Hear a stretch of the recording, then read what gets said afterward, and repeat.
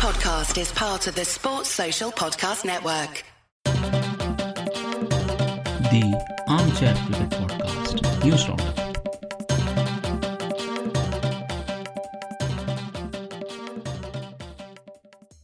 Hello all. Welcome to another episode of Armchair Cricket Podcast, a podcast focusing on Test cricket by armchair critics of the game. In this digest episode, let's take a look at the denouement of IPL 2020, the resumption of PSL 2020, Pak versus Zimbabwe international games, some build-up to the India-Australia tour, as well as some other interesting news from around the cricketing world. Let's directly dive into the denouement of the IPL. In the previous episode, we had covered the eliminator as well as the first qualifier. When we now take a quick look at the second qualifier, we know that Delhi Capitals, sort of rediscovered their spark. They were able to dig deep, and again they started appearing like the champion team that they always were, and they comfortably beat Sunrisers Hyderabad. So the new opening combination for Delhi, with Marcus Stoinis coming out to open with Dhawan, clicked, and they added 86 runs in very quick time. And even though there was a little bit of a dip in between, Hetmeyer at the end combined very well with Shikhar Dhawan, and then towards the end he hit out by himself and took Delhi to 189 in that 20 overs.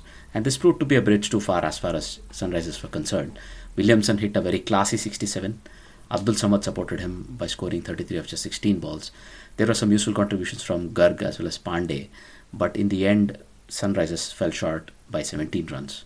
When we take a quick look at the bowling, Kagiso Rabada once again came back to form by taking 4 wickets, one of which was the informed David Warner in the power play. So this meant a mouth-watering contest was set up with Mumbai ready to face Delhi. But right through this tournament, we had seen that Mumbai had the wood over Delhi. And that's how it proved to be also in the final. So we were all very excited. And Delhi Capitals batted first in the final, and with Trent Bolt and Bumrah opening very strongly, Stoinis was dismissed off his very first ball. And even though Shikhar Dhawan got a few fours away, he was also dismissed by Jayant Yadav. And then, of course, Rahane also was dismissed very quickly. Therefore, Delhi never got off to a very strong start that they needed. Iyer dug in and played really, really well and kept his team sort of going till the very end. Pant also came in at the fall of the third wicket at 22 for 3. It could have been a very, very one-sided final. But Pant and Iyer sort of set up the total. And in the end, I think they missed another power hitter towards the end, with Hetmeyer and Akshar Patel not really able to hit out. They only finished with 156 in their allotted 20 overs. So Trent Bolt finished with 3 wickets and Nathan Coulter-Nile finished with 2. Though Bumrah did not take a wicket, he was very parsimonious. And the surprise package, Jayant Yadav, was included in the final in place of Rahul Chahar, much to many people's amazement, took 1 for 25 off his 4 overs. So with a middling sort of a total, these are sort of, not so comfortable chasing. Mumbai would probably want to put in a good start, and that's exactly what they did. With captain Rohit Sharma coming good, he made 68 of just 51 balls. It was sort of a similar score to his counterpart, Shreyas Iyer, but I think Rohit Sharma's knock coming at the top of the order was very, very important. De Kock hit out, scored 20 runs in no time, but he was dismissed, and so did Suryakumar Yadav, who sort of kept Rohit Sharma company. But then his dismissal came Ishant Kishan, who started hitting out, and then together Mumbai comfortably pulled away, and towards the end there were no doubts as to who was going to be the winner. There were some last minute hiccups with Pollard and Hardik Pandya getting out, but those were just on par for the course. Really, the way Mumbai batsmen really played out Ashwin in the first couple of his overs, as well as attacked Rabada and Nortje, sort of decided the game. Mumbai finished with their 5th IPL trophy. They turned out to be deserved players. So the player of the match was Trent Bolt for his wonderful opening spell. And surprisingly, the player of the series was Jofra Archer. I think this was based on the impact he had, also how valuable he proved to be for his team. Based on all this, he was voted in as the player of the series. That brings curtains on another season of IPL, and Indian cricket fans, I'm sure we are still looking forward to another 5 to 6 months' time where another IPL will be played, and this time in the traditional window in April and May. So now, if you were to take a quick look at the finals of the Women's T20 Challenge. So in this case, Trailblazers were taking on Supernovas, the 2-time champions. And, batting first, Trailblazers began solidly with Smriti Mandhana, the captain, holding fort at one end, and Deandra Doughton and then Ritu Ghosh keeping her company. But towards the end, they could not really accelerate. So the run rate never took off, and they were only able to make 118 for 8. But having put some runs on the board, they really bowled well. So it looked like a slow, low pitch, and the spinners on both sides were very, very effective, with Richa Yadav taking 5 wickets in the final for Supernovas. But when it came their turn to bat, Supernovas also faced the same issue, and the spin of Trailblazers really choked them, with Salma Khatun taking 3 for 18 and Deepti Sharma taking 2 for 9. And they were only able to total 102 for 7 in that 20 overs. Only Harmanpreet Kaur, who made 30, but she took a little bit of time over it, and Sirivardhana, who made 19, really made any big contributions. But in the end, it was not going to be enough. So congratulations to Trailblazers, crowned the Women's T20 Challenge champions in the 3rd edition. Now, if you were to take a quick look at the international cricket that happened, so there were 2 T20Is between Zimbabwe and Pakistan that were played in the interim, and both of these were won comfortably by Pakistan. So both of these were held in Rawalpindi, and in the second T20I, Zimbabwe batted first, and they were able to put up 134 for 7 in the allotted 20 overs, with Rip Burl making 32 and Madhevere making 24. But this is going to be a very easy chase as far as Pakistan is concerned. That's exactly how it happened. Fakhar Zaman did not have a very good tournament, but Babar Azam, who was opening with him, did very well. He scored 51 of just 28 balls. And then Haider Ali, who was promoted to number 3, made 66 of 43 and finished man of the match. And Pakistan took this game comfortably, and along with that, the tournament. But of course, there was a third T20I to be played. And this also turned out to be a very, very one-sided affair, with Zimbabwe put into bat first again, only able to make 129 for 9. This time, Chibaba made 31, the skipper, and Donald Tiripano in the end hit out to make 28. But again, chasing just around runner ball, it was going to be not a problem at all for Pakistan. When it came to their bowling, Usman Kadir actually shone right through the tournament, and in the last of the matches, he took 4 for 13.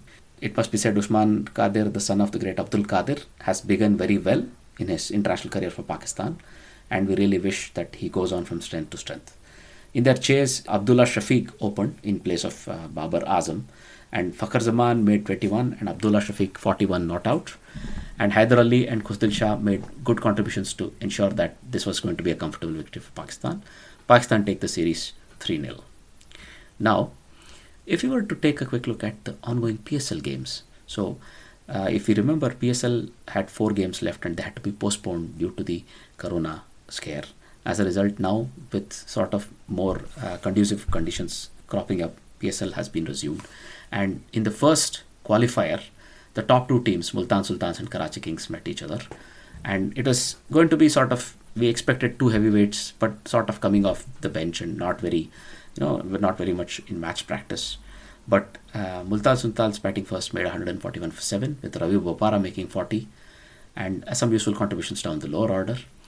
But then, when we look at the chase, Karachi Kings, it must be said, took the scenic route to victory. This is the headline in one of the sporting websites. And indeed, Babar Azam made a very, very useful 65 of just 53 balls right at the top. He was well supported by Alex Hales, who made 22, as well as Imad Wasim, the skipper, who made 27 unbeaten.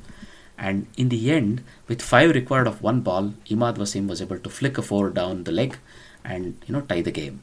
So for all purposes, this game was won comfortably by Karachi Kings. They somehow contrived to almost lose it, but then they tied the game. But then they were able to win it comfortably in the super over. So in the super over, Sohail Tanveer bowled it for Multan Sultans, but he conceded 13 runs, and that was a bridge too far. Therefore, Karachi Kings win the first qualifier and qualify to play in the finals of PSL 2020. Whom they'll meet? Well, let's take a look. First eliminator was a very, very good contest in which Lahore Qalandars proved to be too strong for Peshawar Zalmi. So Peshawar Zalmi batting first made a very challenging 170 for 9. So Shoaib Malik made 39 runs, and Gerhard Villian, fast bowler, hit out to make 37 of just 16 in the end. Faf du Plessis also made a useful 31, and that meant the score was going to be very challenging. But then Tamim Iqbal started out in a quick fashion for Lahore Qalandars, The skipper Sohail Akhtar, who was batting at 3, failed, but Mohammad Hafiz had a wonderful day. He scored 74 of just 46 balls. And then Ben Dunk, Samit Patel and David Visa kept him company, and in the end won the game with an over to spare for Lahore Qalandars. So, well, Shoaib Malik seemed to have also opened the bowling in this case, but all in all, it looks like at least he made a point as far as the selectors were concerned. We are going to notice later in the podcast why, but it looks like maybe, this bright Pakistan player's career is eventually coming to a close here. In the second eliminator, where, the winner of the first eliminator faced the loser of the qualifier. So Lahore Qalandars were pitted against Multan Sultans, and in this case Lahore Qalandars batted first, and they were off to a breezing start thanks to Tamim Iqbal, who made 30 of 20, and then Fakhar Zaman, who sort of started slow but in the end picked up pace along with Mohammad Hafiz.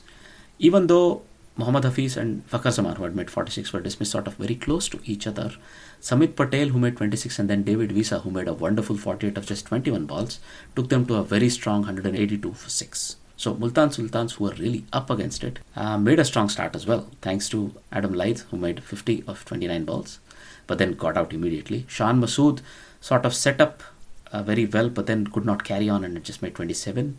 Relay Rosso the same with 18. And then Khushdil Shah towards the end hit out, but it was going to be a very difficult chase for them, and they only were able to make 157 all out in the last over. So this means, this has been a long anticipated final for all PSL fans. Lahore and Karachi get to face off with each other. The game is going to be played on 17th, that is tomorrow, and we'll take a look at how the final went in one of the upcoming episodes. Now, if you were to take a quick look at some of the upcoming tours, so we know that there's an India-Australia tour coming up. We know that Virat Kohli and his wife Anushka Sharma are expecting a baby, and it looks like Virat Kohli has been granted paternity leave, and he'll be leaving the tour at the end of the first test. So he'll be available for the limited overs leg, but after the first test he'll be coming back home. That means in this 4-test series, India will have the services of Kohli only for the first test, but then after that maybe Ajinkya Rahane will take over as the skipper of this squad. Another important news, having proved his fitness in the games leading up to the final as well as in the final, Rohit Sharma has been added back to the test squad. So this is a very useful addition as far as Indian test squad goes. It also remains to be seen if he'll also be a part of the limited over squads, and that is very important because we know how destructive and how experienced Rohit Sharma is when it comes to all formats of cricket. India would definitely welcome him back into the 11s. In the Australian squad, at least when it comes to the test match squad, so we have seen 2 new names being added. So in this case, Sean Abbott has been brought back into the squad. Will Bukowski, the very promising opener who has made 2 double hundreds in 2 first-class games. And of course, it remains to be seen if Bukowski will start off in the 11.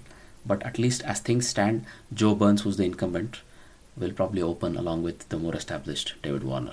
So this is going to be a very exciting test series as far as all fans are concerned, because this is a full strength Australian squad that's sort of also hurting from the loss that they suffered at Indian test team's hands last time India toured. So it's going to be a really needle contest. So we are all really looking forward to this.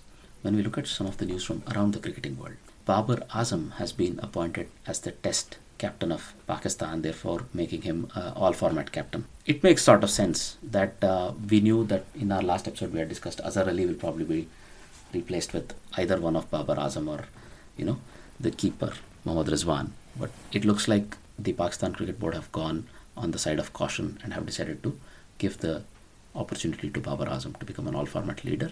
We wish Babar Azam all the best at the beginning of his test captaincy. And when we look at the test squad that has been assembled, or let's say the squad that has been assembled for Pakistan to tour New Zealand, there are some notable absentees. Arshad Shafiq has been left out. Mohammad Amir and Shoaib Malik have also been left out. So these are some very, very experienced names, but Pakistan has decided in a very big squad of 35 people that are touring New Zealand, it has been decided that there will be some new blood that will be introduced. So fast bowler Ahmad Butt and middle order batsman Danish Aziz and Imran Butt, as well as the wicketkeeper batsman Rohel Nazir, have all been named in the squad. Well, it looks like Pakistan have turned the corner as far as some of the more experienced names are concerned. And it really comes as a bit of a blow as far as Asad Shafiq is concerned. He could really not get up to the level that his peers and his, let's say, his followers and fans would have wanted, but he's been a very solid servant of Pakistan cricket for a long time, and we really hope he can come back into the squad again. When it comes to Mohammad Amir and Shoaib Malik, these two are sort of only playing limited overs games, and Shoaib Malik more or less just T20 games. Considering his age and probably his utility, it looks like Pakistan have decided to move on. But Mohammad Amir is an entirely different case. He retired from Test cricket, and it looks like Pakistan selectors have decided to, leave him out, because it looks like he's not been very penetrative in the recently concluded T20 championship that was held in Pakistan. Also, it looks like some of his returns over the last year or so from limited overs games are not very impressive. So Pakistan have decided to move on. So whether these players will be able to fight, at least when it comes to Ashraf Shafiq and Mohammad Amir, it remains to be seen. But when it comes to Shoaib Malik, it must be said, maybe this is the end of a very, very long and a very productive career for him. So let's see how that goes. Now, if you were to move on, there are two front runners that have emerged as far as the ICC chairperson election is concerned. It has come down to between Greg Barclay, who's, let's say, the dark horse, and of course the ICC's current interim chairman, Imran Khawaja. So it remains to be seen which of these two would probably be elected a chairman. There are a lot of thoughts and a lot of rumors going around that maybe it'll take more than one round of ballot to actually decide, because a 2/3 majority is required for chairperson to be nominated. So let's see how this goes, and maybe in one of the upcoming episodes we'll have some news for you as well. When we look at some of the new features that are being introduced in the BBL, so they have come up with the concept of a power surge, which is effectively a power play, but in this case it will be a 6 overs power play, or let's say 6 overs power surge, where the first 4 overs of the innings will be mandatorily a power play, but then the remaining 2 overs can be taken anywhere between the 11th and the 20th over of the innings. So this means the power play can also be put in a place where maybe near the slog, or to give some batsmen a kick-off. So this is a very interesting concept. Another one is an X Factor. So X Factor is nothing but a super sub, but the super sub can only be introduced after the 10th over of the game. But that will mean it can only be the 12th or the 13th player, and the player that will be replaced would not have either batted in the game or could not have bowled more than 1 over. So because it happens at the halfway mark of an innings, it's going to be very interesting how this is going to affect the outcome. And the other one is something called a bash boost, which basically means the comparison of how the teams are faring at the 10th over mark also takes 1 point out of how many points are assigned to the winner. So the winner will get 3, but the other 1 point will be given to the team that is ahead at the end of 10 over comparisons. So if whichever team that has a higher score will get this additional point. All of these are very interesting changes, and we'll see how they affect the BBL this year. So all of these are sort of attributed to Trent Woodhill, who's BBL's player acquisition and cricket consultant. So it remains to be seen whether they have a very positive sort of an impact as far as BBL is concerned. Now, in the next step of the Cricket South Africa's struggle saga, it looks like the interim board that has been appointed by the Olympics Committee of South Africa, and which has been approved by the minister, has been rejected by CSA's board, or the CSA's members council. So this basically means the Olympics Committee of South Africa would have to pick a new team, and whether that's what they will do or whether the CSA will be forced to accept this team, all of these things will still be decided, and we are all looking forward to see how it's going to end. Now, in some very interesting news for the World Test Championship, who will really contest the finals of the World Test Championship is now going to be decided in a unique way. It's going to be decided based on the percentage of points earned. Given that such a lot of cricket has been lost, this can be a very unique way of deciding. So the number of points that were available versus those earned will be the deciding factor, not the total number of points earned. So this is going to be a percentage, and it looks like New Zealand at least are back in reckoning. So earlier we knew and we had discussed that England and India will be the two teams who will probably benefit if a lot of cricket is lost, because their test series are not getting affected. But now, with this percentage scheme being introduced, it looks like, again, it might not be so clear who will be playing the finals. So that means the remaining games between now and June of 2021 will take extra value, and all the teams will be very keen to win this. We'll be looking at how it goes. But as things stand, India and England are really well placed, but Australia are also having a very good percentage of points earned. And then New Zealand, if they win all their home games in the upcoming summer, have a very, very good chance of finishing either second or even first ahead of, let's say, England or India. So this is going to be a very, very interesting thing for us Test match cricket fans to look forward to. Those were all the news that we would like to cover in this episode. And we would like to thank all our fans for staying tuned. And if you have any thoughts that you would like to share with us, don't hesitate to reach out. You could either let us know what your thoughts are on Twitter at Armchair Cricket Pod, or via mail armchair.cricket@gmail.com, or you could also leave it as a comment on any of the podcasting apps you use to listen to our podcast. Also, if you like our podcast, please do leave a good rating for us, and it always helps us, for example, on iTunes and on other major podcasting platforms. Thanks for your company. I would like to wish you a good day. I'm your host Ajit, and until the next episode, bye-bye. The Armchair Cricket Podcast News Roundup.